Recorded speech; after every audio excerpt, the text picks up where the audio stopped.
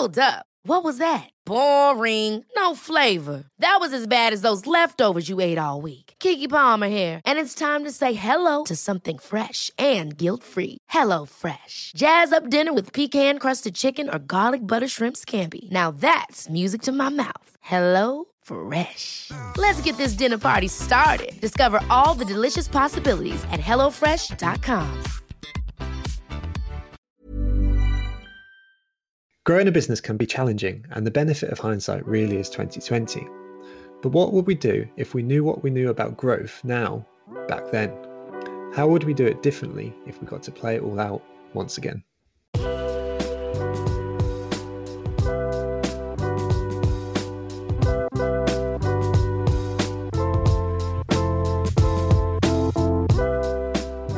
I'm Richard Wood. I run the marketing agency Six and Flow. I've worked in marketing for around about 18 years now, and I'm a massive believer in that people should be trying to engage with people on a human level, not just treating people as leads and kind of numbers in a spreadsheet anymore. I'm Joe Glover. I'm the founder of the Marketing Meetup. It's a community of 14,000 marketers around the UK and established very much on the basis of looking after each other and just looking at marketing in a way where the humans come first. Marketing, sales, and business growth has certainly changed over the last few years, and at a guess, both of us have made considerable mistakes along the way. We've tried marketing tactics we're not proud of, tested channels that burnt through money, and tried services that were doomed to fail. But importantly, we tried and we learned. In this episode, Joe and I are going to do a bit of reminiscing about all the things we've ballsed up and how we do it differently, knowing what we know now about marketing and sales. So, Joe, to start off with, I think it'd be great for us to go through what are the top 10 things that we would do again if we were to start our businesses now. So you have the Marketing Meetup. So you have a business that is centered around events. You're bringing people together. You have a sponsorship model and some other kind of commercials behind it. I run a marketing agency. And so your business has been going for how long now? About 4 years now. Okay.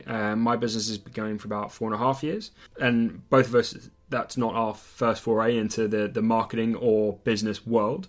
So what are some of the lessons that we've learned? So let's go through top 10 things that we would do again, knowing what we know now. What would we do differently? Well, in at number one, and we have a list, so we've been so prepared this week, it's unreal. But I think one of the biggest wins that I had when I started out was that I decided to start with the unscalable. It wasn't something that was like a conscious decision, but it was certainly something where I was like, you know, I'm just going to do the things that are truly going to make people feel special when engaging with my events. I've given examples in previous episodes, but that's ranged from writing personalized Christmas cards to every attendee that comes to the event, cutting out medals when we won Cambridge's favourite networking event. We gave £1 coin to every attendee to go and make someone else's day the next day. And all these activities are something that are like completely unscalable, but they're the types of things that built a brand and built an image that has sort of carried us through for the next 4 years. So I'd really start with the unscalable activities. If I was starting again, my business would be very much about how can I look to improve that life of that one person that I want to benefit, and then just go from there. So that would be entirely my first thing. So you gave a quid to every single attendee on an evening. How many attendees? There was I think there was 120 on that night. So it was, yeah. And what do you reckon the ROI was off the back of that? I don't even know. I have no idea. Genuinely no idea. Do you care? No, not really. I had one of the best days of my life the next day, because the thing that we asked people to do was tweet in what they did with the quid. I just had like the best day ever, just reading all these things that people chose to do. And it ranged from people giving a quid to the person in front of them in the shopping queue, to a few folks who decided to up the quid but used that £1 coin as a prompt to send flowers to their mum or something like that, which was just wicked and so much in line with everything we're trying to achieve. How many, so from 120 people that you gave a quid to and asked them to go away and do something nice, how many tweets did you get back of them showing you they did something nice, and how many do you reckon just pocketed the cash? Oh, well, I can tell you, because I got about 25, 30 tweets next day, which was incredible. So 95 people outright arseholes. Yeah, 100%. 100%. I even got a couple of stories back, where people are like, yeah, I just bought some milk the next day. Yeah. I was like, that's not the point. But I appreciate that, people are busy and stuff like that. But it did also teach me a lesson that even if you lead some people to water, then you're never going to quite get 100% conversion rate. So that was a lesson learned too. But it's a good example of showing, not just telling people that you care for them, that you're literally putting your money where your mouth is and saying, look, we want you to do something and we're going to pay for you to do it, which I thought was pretty cool. So show, don't tell. How about you? What's your number one? Having done it at sort of various different businesses at different stages and kind of across different, I said, like over the last 10 to 15 years in different guises and with different kind of user adoption rates and things like that, the one thing that has always remained as a constant has been the value in email marketing. Now, where that value comes from in email marketing has fluctuated with the types and what's going on. But I think focusing on the owned media is definitely something that I would bring to the forefront, because so even with our own business now, it's only ever really been something that's been happening in the background. We have an RSS email that generates itself off the blog content once a week that gets sent to anybody who's in the subscriber list. And we've never done that justice ever. And it's only recently that we've redesigned that. We're putting a lot more emphasis in the content, and we've scrubbed out that list and made sure that we're sending out to the right people.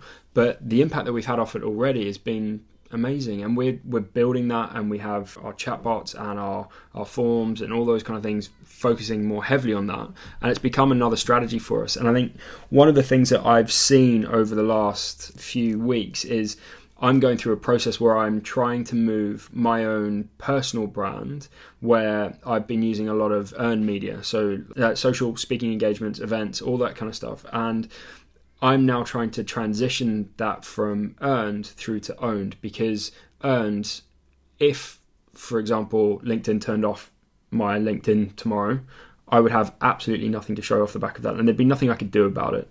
Whereas with owned, I can communicate with those people as much as I feel like I should. So the cadence is up to me. There are no algorithms in the way of how many people are actually going to see it. And I think that's quite often overlooked in businesses when you're starting out, is the importance of owning that list and using it appropriately. I couldn't agree with you more. I've got an example in my own business where this happened too. So we established everything on meetup.com, where there was a real prime advantage where we had accessibility to the audience because folks were looking for events. But when people signed up for events, they only did it through Meetup, which means that even to this day, the majority of our audience is still locked into the meetup.com platform.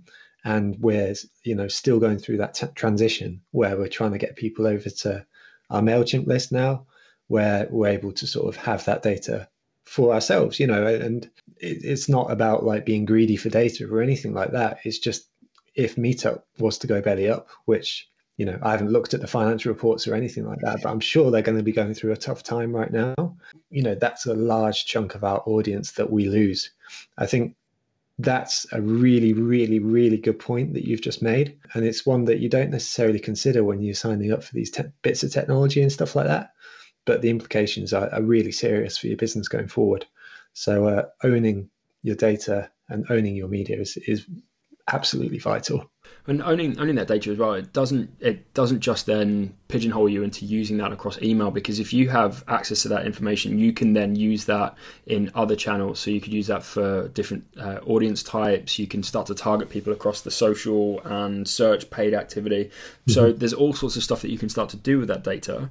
And it means that you have, as a business, you've got far more insight into who is wanting to buy from you and their habits. So I think that for me is one of the lessons that I took on. I think in one of my previous roles, back when it was still in vogue and less frowned upon, but I remember doing an awful lot of email marketing. We bought like a data set of over 800,000 people at one point, and we were hitting those with emails, and like the return you get off of it was enough. Like it was still a numbers game. You send emails, you'll get an X amount of leads out of it. But that kind of activity, I wouldn't recommend that to anybody anymore. But that's how I used to look at email marketing. Somebody said email marketing. I was like, okay, yeah, we're going to spam a bunch of people. Now I look at it much more as connecting with an audience who actually want to speak to you. And it kind of plays into the whole inbound marketing side of things. And the other thing as well is dropping the shiny HTML from emails. Like, we barely send any of them anymore. It is all more human written, conversational at its intent, and trying to move away from just click-through rates and opens. Yeah. Well, you've previously spoken about how you tend to target conversations rather than opens and clicks now, which I think is a really great way of thinking about it. And actually, I've changed my own copy as a result of having that conversation with you in emails. And it was as simple as sending it in a more plain text style, but also asking a question. So I think a really crap example from the one the other day was our opening line was, "How are you?" And I had a few people come back to me and just sort of say, "I'm okay," which is quite cool. You don't often get that if you just send a broadcast email. So that was a really good tip. All right. What's next? I sort of switched halfway between your answer there. I was going to sort of speak about owning your own media and the difficulty that we had about meetup.com. But as you spoke so eloquently about it, I'm going to, in fact, go back to my original one, which was something that worked really well when we were starting out, was that we leveraged other people's audiences in my target market as much as possible, but by doing stuff that is genuinely useful. And that last point is really, really crucial because now I'm in the position which the folks I was approaching a few years ago were in, which was that I now have an audience and I'm able to sort of get in touch with lots of people. But it means that I'm now getting tens of emails every week saying, "Hey, I've got this thing. Do you mind sending it out to the community?" And that's not what it's about. If I was to start this process again, I'd be really looking to understand what the person with the audience wants to get out, what their objectives are and what working with you they will get out of it. So I'd always start it with a conversation, which is, "Hey, Rich, how you doing? Do you mind if I was going to say take you for a coffee?" I feel like that's A, impossible right now, but also B, quite a horrible call to action. So I'd actually say something far more specific. It would be like, "Hey, Rich, I know you're trying to achieve X. I do Y. Here's how I can help you with Z. Do you mind if we have a 5-minute chat about it?" And that sort of conversation, which is very specific with a very specific act, but is also targeted at the individual who has the audience and saying that you want to help them, is a real sort of gateway into getting them on favor to then sort of be more willing to distribute stuff to their audiences as well. So, and I think like other people's audiences, we categorically built our business through leveraging other people's audiences in a slightly different way, but same principle. And it wasn't always us, but it was mutually beneficial. So we have always been the first agency to put up the hand when HubSpot needs help with content, or they're running a webinar and they need a partner's insight. So we are always the first to kind of hitch our brand to brands bigger than us. We do it with HubSpot, we do it with Drift. And it's not us just flogging a relationship. There's genuine value in both sides. But that's how we've always approached this. If we can help them, it helps us in the long run.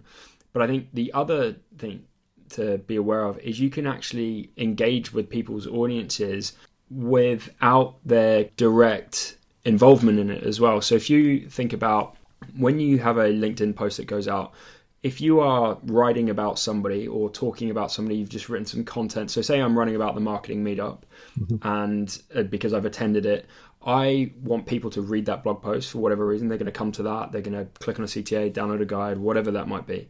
But when I'm posting that, I'm going to tag in Joe. I'm going to tag in the marketing meetup, because everybody in your sphere will then be ping saying Joe has been mentioned in this article. So I'm already tapping into your audience in a very similar way. That to me that's okay. Like I don't see any issue with that at all. I am using your audience, but I am also promoting you at the same time. So I think as long as you've got that element of like you are still getting something out of it, then I think that is okay. No, 100% agree. It's, we're all human and all looking to get stuff from stuff, so I think it's, as long as there's that value exchange, I think it's all good. I think the mistake a lot of people make is making the ask too early, if they are looking to engage with you directly, which inevitably turns you off and leads to a no, unfortunately, in a lot of cases, because these folks get a lot of. It's an analogy that's been done to death, but the one that I always come back to is like you don't offer marriage on the first date. No. Like you have to. I mean, it was at least a second date for us, and there was a lot of booze in between. But yeah, I think you have to play the relationship at a velocity or with enough nurturing for the value of what you're trying to take back out of it. Absolutely, couldn't agree more. How about you? Number 2.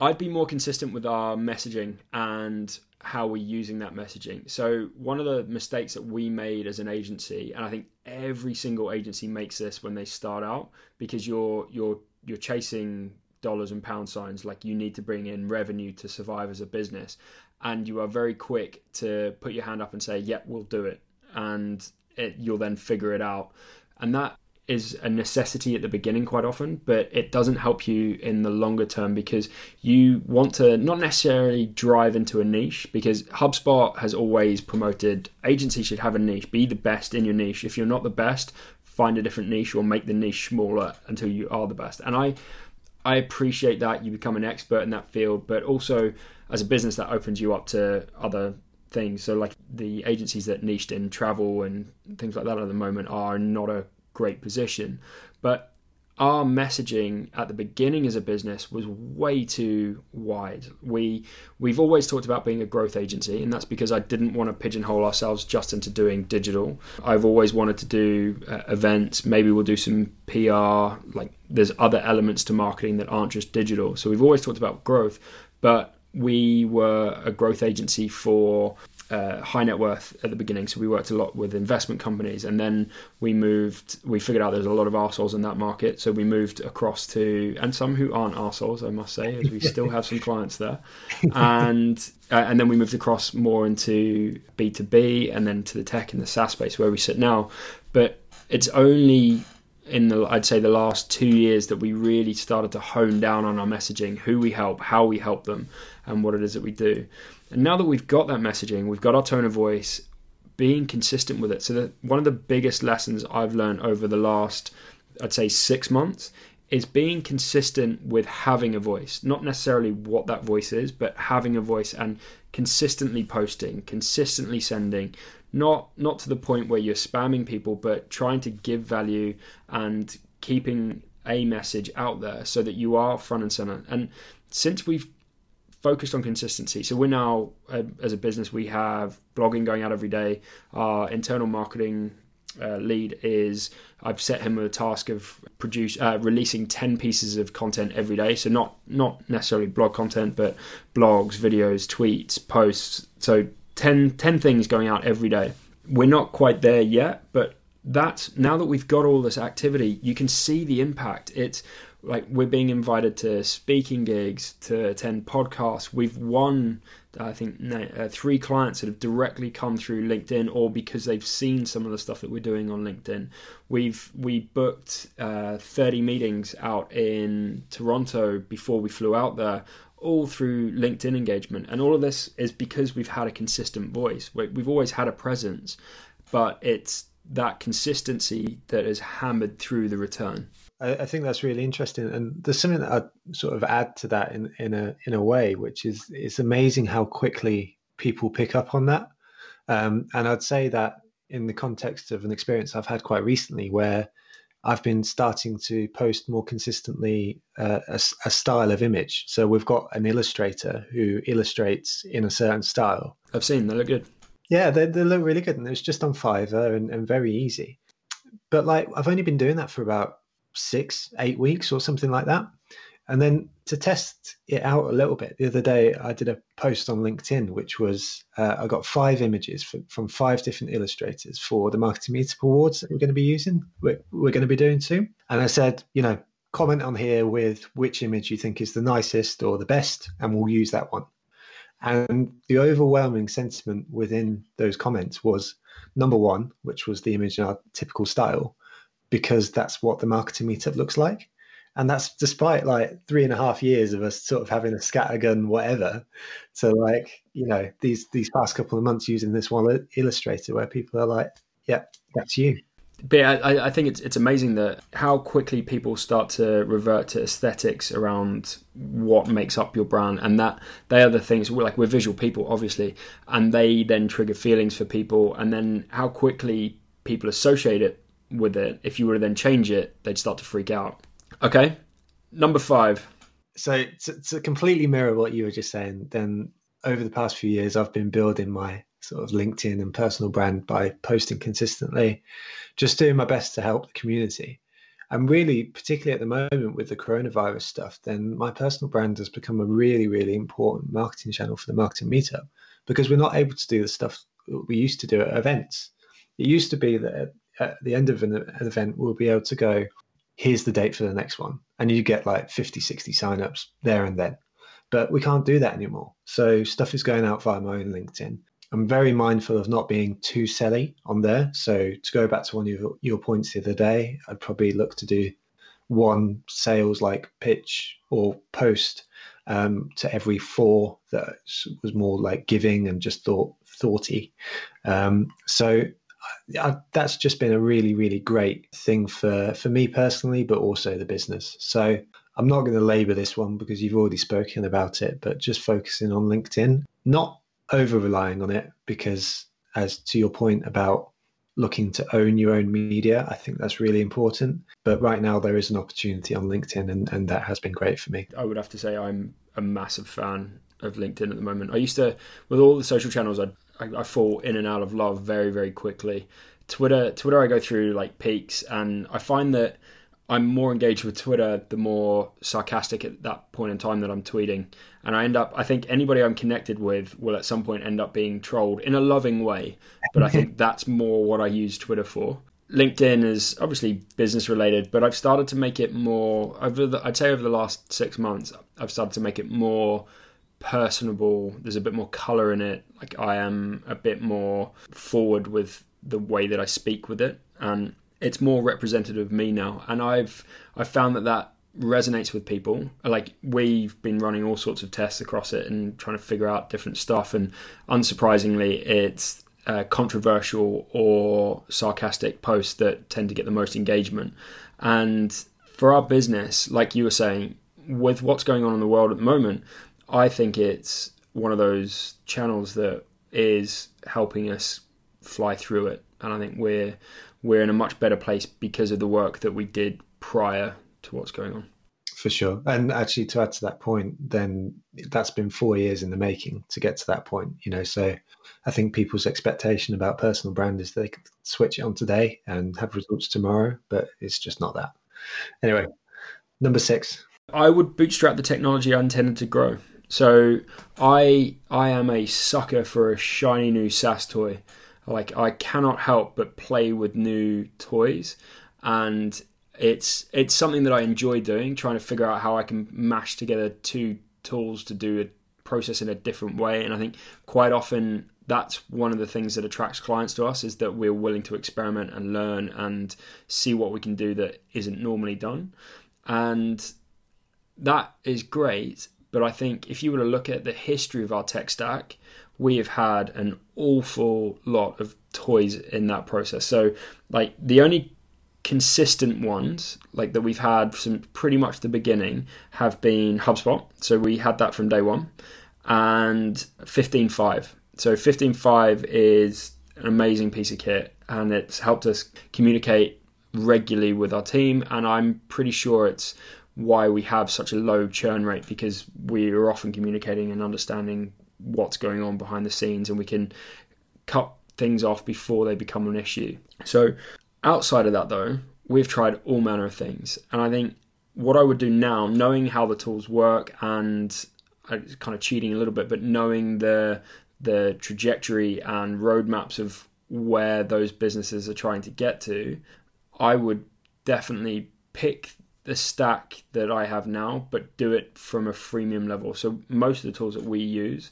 have a free entry level, and then just ratchet them up as you get to the point that you need to then take them to the next level. So you now you need bots, you need extra sending capacity, you need an extra sales tool because you need a new seat for a new salesperson, like things like that. Just pick the stack, use all the free stuff as much as you can, learn how they work, and then start paying for them. Interesting. And how far do you reckon that would have taken you? Like, do you think that you would have ended up paying quite a lot quite quickly, or do you reckon for the first 2 years you would have been just fine? Having seen how we use the tools now, we've always paid for the tools that we use. Like, it's very rare that we've used freemium on anything in our main tech stack. And I think, knowing what I know now, if we'd taken the hit on being willing to have other people's branding and things like that, which I think with things like calendar links and stuff like that is okay to a point, I'm pretty sure we probably could have got away with that for the first 18 to 24 months. That's amazing. I mean, imagine the amount of money you would have saved in the first 2 years. Yeah, let's not have that conversation.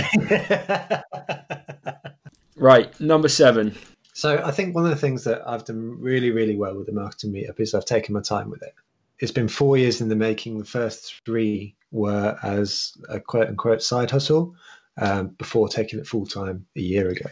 Possibly as a hangover from my first job, though. I've always had a real aversion to my money in my career. So my first job I took on the basis of you'll be on 100 grand after 5 years, and that was literally the sole reason why I took it, and I hated every moment. So from that moment forward, what was the job, or what was the role? It was as an SAP consultant. So I was building financial systems for FTSE companies. It just wasn't me. 14-hour days in a suit, not good. In any case, after that point, I was just like, I'm not going to live my life in a way which is optimized towards money. But I think the flip side of it is that I've built my business in a very sort of altruistic way, and I wouldn't have changed that for the world, but I would have sought more opportunities to make money from it, and not be afraid to ask for money too. Because I think in the world that we live in, there is an awful lot of people who give stuff away for free, and there's also a lot of technology available for free, and that's honestly absolutely wonderful. But I do think, if I was to work with you, for example, and you were to do a job for me, then I would have expected to pay you. And possibly in those moments, I shied away from that. And I kind of went, oh, no, it's all right. You're a mate or whatever it is, and did something for free, which I could have been paid for, which then I could have reinvested in my business, which meant I could have grown a little bit quicker. It's a reflection, and it's a process and a journey that I'm on right now, which is, it's okay to ask for money because you're providing value. I know that sounds stupid as a business owner, but it's also just a very personal thing. So I think quite often, particularly in our industry, one of the things that people often forget when they are starting a business is that your asset or commodity to sell is your time, experience, and knowledge. And if you're giving that away, you are giving away the things you have to sell. Yeah, as you're starting out there, you're kind of balancing, okay, is this going to help by putting me into somebody's audience? Or is this going to help because I'm going to sow some goodwill that I can then cash in on later? But I think sometimes we very quickly fall into the trap of helping mates. Yeah, you want us to help you spin up a WordPress website. Yeah, okay, we can do that. Yeah, you'll have to pay for hosting, but don't worry, we'll try and do the actual rollout for free. All those kind of things.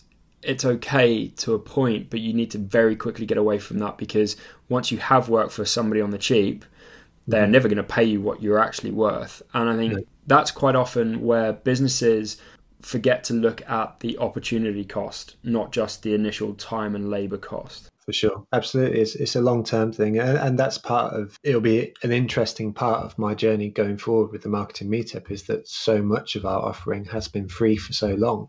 The bet is that by building the audience and the incredible amount of goodwill that we've got towards the community, that when we continue selling workshops and conferences and due to the size alone of the community, that we'll be able to have those conversations and people will be like, yeah, of course. But I think it's one of these things that you're spot on, that you do need to have that in mind at all times. So number 8. I would pay more attention to who it is I'm trying to sell to rather than what I'm actually trying to sell. We've always been clear on the products and services that we're selling. So it started out as paid media to landing pages, sort of lead gen stuff. Then it was HubSpot. Then it became more about inbound, and then it became about conversational and ABM. And there's always been design and development and video services. All of these things have come in, and we've always been clear about what it is we're selling.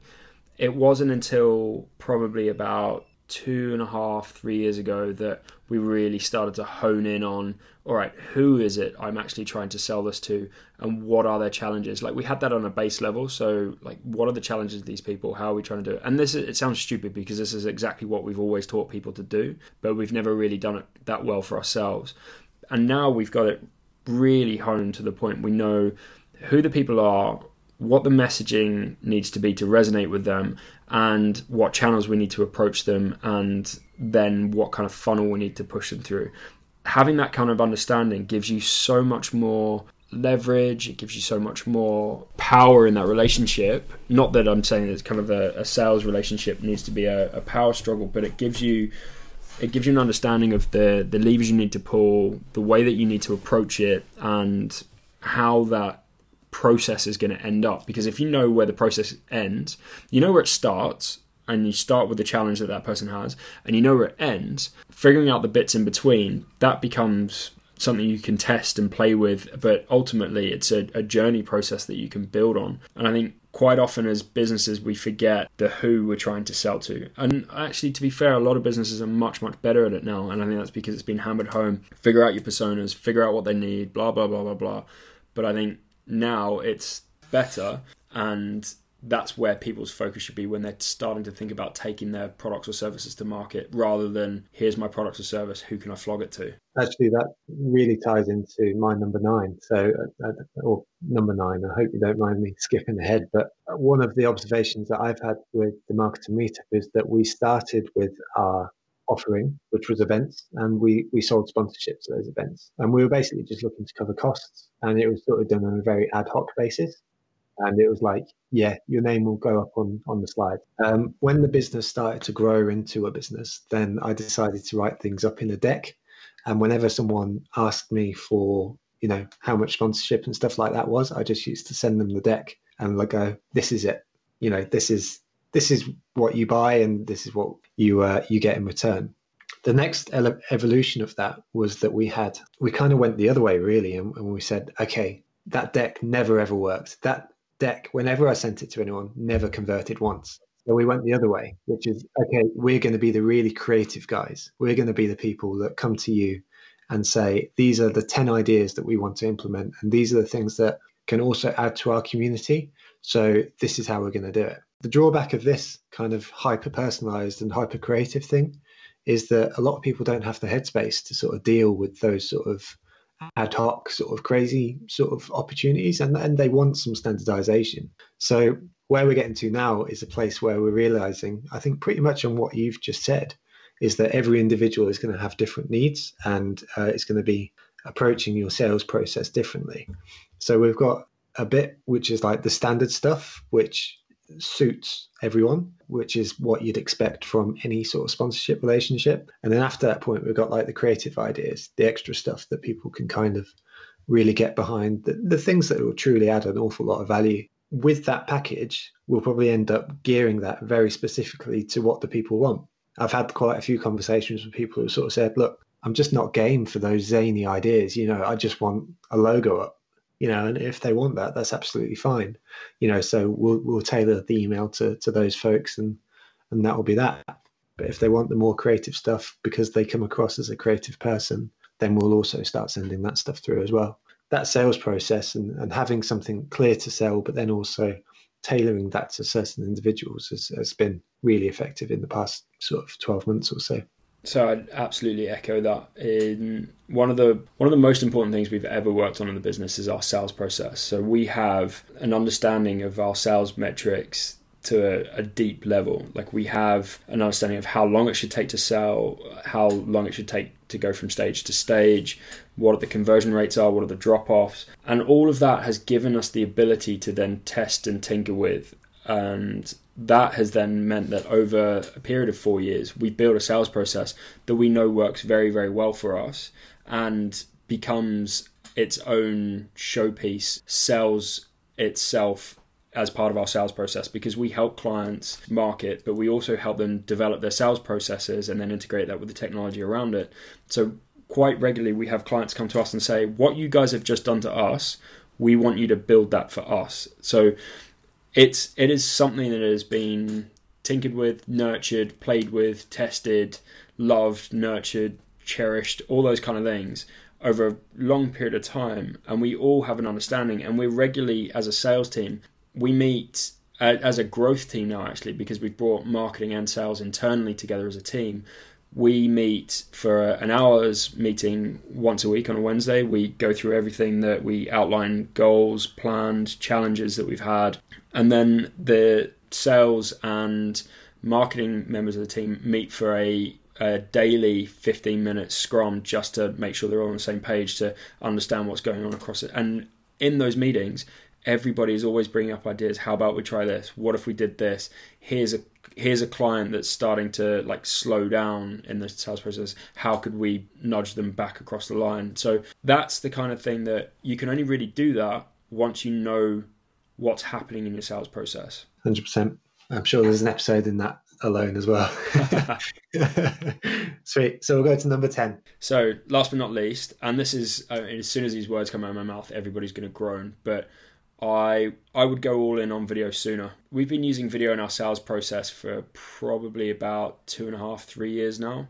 So fairly early on in adoption, but I wouldn't say we were kind of the first movers or anything like that, but we were fairly soon to adopt it. And that just absolutely changed the game in our sales process. And once it's changed the game in our sales process, we started looking at how can we use it in other parts of the business. So we use video across account management, sales, marketing, everywhere in the business, even like internal education stuff. We are sharing videos over text quite regularly. And I have always believed in video, but I've always looked at video until probably the last 2 years. Video is something that should be polished and kind of curated and nice looking, but actually some of the videos that we get most traction from are the shooting from the hip, more human, more personable type videos. And I would have done that way sooner. And if I was a new business right now, there would be two things that I would immediately bring into my marketing stack. One would be video and the other would be conversational. So whenever we start working with a new client, if they don't have those things in place, obviously there's reasons why some people wouldn't, but in most scenarios, we would definitely be like, let's get these in. They'll be part of the quick win solution, and then we'll build from there. I'm conscious of time, but I feel like that's a really important point. So where have you been using video specifically through your sales processes? And also, you know, to your point about polished versus unpolished and stuff like that. I mean, do you use like Drift Video as an example of, you know, something where you can literally record it from your webcam and send it off in 3 minutes flat? Do you use that in your sales process? And stuff like so our outreach is, so if it was cold prospecting, we don't normally do a lot of cold prospecting. It would be more of a warm prospecting, so they'd be aware of the brand at least, but maybe not necessarily engaged in our funnel. We would send them a personalized video in that initial outreach. We would use Vidyard. You can also use Drift Video. You can also use Loom. All three have free options associated to them, and all three have their own merits. We also use it for sharing proposals and quotes. So we would share our screen talking through the quote with a video talking through why we've done certain things and suggested certain pricing. And then we do it at different stages in the outreach sequences as well. We have run out of time, but hopefully those 10 ideas will give somebody an idea somewhere along the line of where they could use some different things. The main takeaway from me from all of that stuff is always be testing. So one of the main points that I had listed down here is that it's important to look at what other people are doing and making sure that, and using them as inspiration and having them as kind of a guidance. And yeah, standing on the shoulders of giants, great principle, but always remember that actually just because something is working for somebody else doesn't mean that it's either going to work for you or not going to work for you. So like regularly when people are saying channels are dead, like it's one of my biggest kind of pet hates is that actually that could be working really well for somebody else in a different context. So don't be afraid to try stuff that other people have failed at. Hopefully some of these will give you guys a tip as well. To very quickly echo that, because even in our top 10s, there's been a couple of contradictions or different stages of the journey that we're all on with very similar things. And that's just between the two of us, but that doesn't make one uniquely better or uniquely worse. It just means it's unique to us. And we've just shared those experiences. So I couldn't agree more. Quickly, because it's one of my favourite things to get out of podcasts, what's one book you would read now, having not read it, knowing you're about to start a business? I've read Lost and Founder by Rand Fishkin quite recently. That was going to be on my list. Yeah, just as much as anything, the emotional turmoil of being a founder. I think Rand, that was the thing that I took from the book, that sort of roller coaster sort of spirit of being a founder. For me, it would be Influence, Cialdini. Just because there's so many lessons you can take across that book to like feed into your marketing. As ever, if you guys want to reach out to us, you can reach out to me and Joe separately on Twitter. So I'm Rich T. Wood. I'm Joseph E. Glover. However, we have just created a Twitter account for Humans Come First. So if you search for Humans Come First on Twitter, so you now have a choice of reaching out to me, Joe, or Humans Come First, and we will come back to you. And that's it. Hopefully you've enjoyed that and found it useful. You've been listening to Humans Come First.